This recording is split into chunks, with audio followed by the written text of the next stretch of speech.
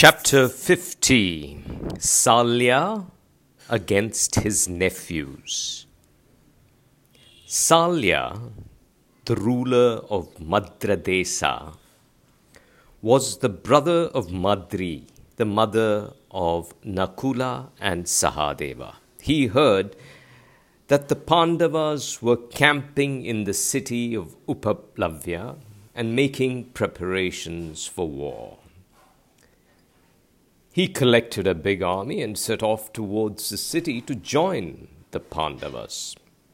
Salya's army was so large that where it halted for rest, the encampment extended over a length of nearly 15 miles.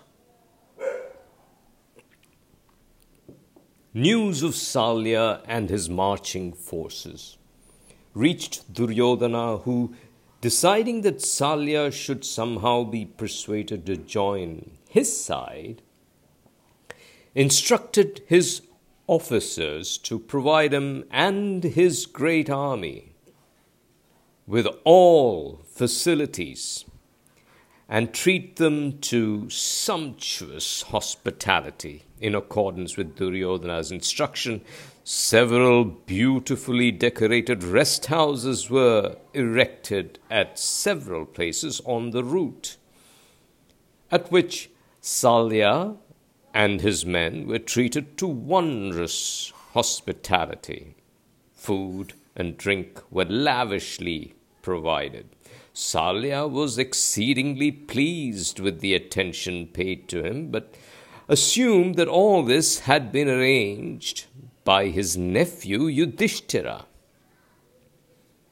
Salya's army marched on, the earth shaking beneath their heavy strides. Feeling very blessed and pleased with the hospitality, he called the waiting attendants one day and said to them, "I must reward you all who have treated me and my soldiers with so much love and attention. Please tell Kunti's son that he should let me do this and bring me his consent."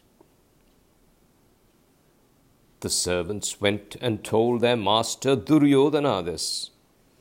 Duryodhana, who was all the time moving unobserved with the party, waiting on Salya and his soldiers, at once took the opportunity to present himself before Salya and say how honored he felt at Salya's acceptance of the Kaurava hospitality. This amazed Salya, who till then had no suspicion of the truth. He was also touched by the chivalry of Duryodhana in lavishly hospitality on a partisan of the Pandavas. Greatly moved, he exclaimed, "How noble and kind of you! How can I repay you?" Duryodhana replied, "You and your forces should fight on my side. This is the reward I ask of you." Salya was stunned. The Puranas, wherein right conduct is always preached, sometimes set out stories in which conduct not in conformity with dharma seems condoned. Is it right, one may ask, for religious books thus to seem to justify wrong? A little reflection will enable one to see the matter in proper light. It is necessary to bring home the fact that even wise, good, and great men are liable to fall into error. That is why the Puranas, although ever seeking to instill dharma, contain narratives to show how in this world even good people sometimes sin against dharma, as though irresistibly driven to do so. This is to press home the truth that howsoever learned one may be, humility and constant vigilance are absolutely necessary if one wishes to avoid evil. Why indeed did the great authors of our epics write about the lapses of Rama in the Ramayana and the lapses of Yudhishthira in the Mahabharata? Where was the need to make mention of them and then labor arguments to explain them away, thereby disturbing men's minds? It was not as though others had discovered the lapses and Vyasa and Valmiki had to defend their heroes. The stories are artistic creations in which lapses themselves impress the desired moral. The parts dealing with the lapses deeply distress the reader's mind and serve as solemn warnings of pitfalls which wait to engulf the careless. They dispose the mind to humility and watchfulness and make it realize the need for divine guidance. The modern cinema also projects on the screen much that is bad and immoral. Whatever may be the explanation offered by the protagonists of the cinema, evil is presented on the screen in an attractive fashion that grips people's minds and tempts them into the path of wickedness. Not so in the Puranas. Although they do point out that even great men now and again fell into error and committed wrong, the presentation is such as to warn the reader not to allure him into evil ways. This is the striking difference between our epics and the modern talkies, which arises from the difference in the character of the people who produced them. You are the same unto us both. I must mean as much to you as the Pandavas. You must agree to come to my aid, said Duryodhana. Salya answered, Be it so.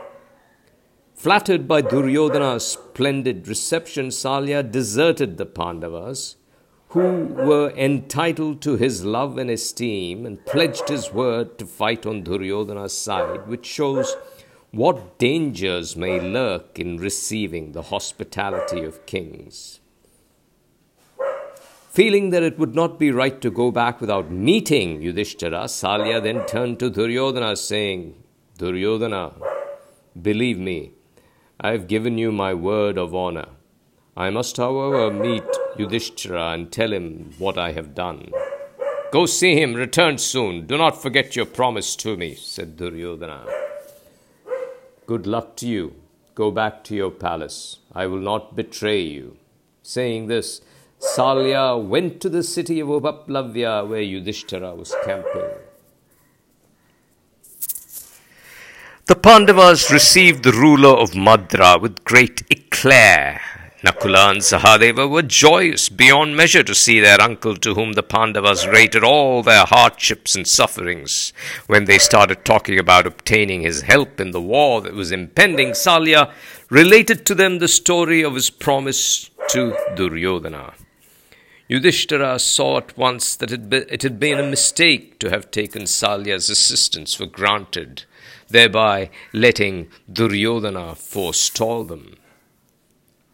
Concealing his disappointment as best he could, Yudhishthira addressed Salya thus, Great warrior, you are bound to keep the promise you have made to Duryodhana. You are the equal of Vasudeva in battle, and Karna will have you as his charioteer when he seeks Arjuna's life in the battlefield. Are you going to be the cause of Arjuna's death? Or are you going to save him then? I know I cannot fairly ask this of you. Still, I do. To which Salya rejoined, My lad, I have been tricked into giving Duryodhana my word. I shall be ranged against you in battle, but when Karna proceeds to attack Arjuna, if I happen to be his charioteer. You may take it he will go to battle disheartened, and Arjuna shall be saved. Fear not. The sorrows and insults which were visited on Draupadi and you all will soon be an avenged memory. Henceforth, yours will be good luck. No one can prevent or alter what has been ordained by fate. I have acted wrongly. Bear with me. Yatra Yogeshwara Krishno Yatra Partho Dhanurdarah Tatra Sri Vijayo Bhutir Dhruvani Tirmatirmima.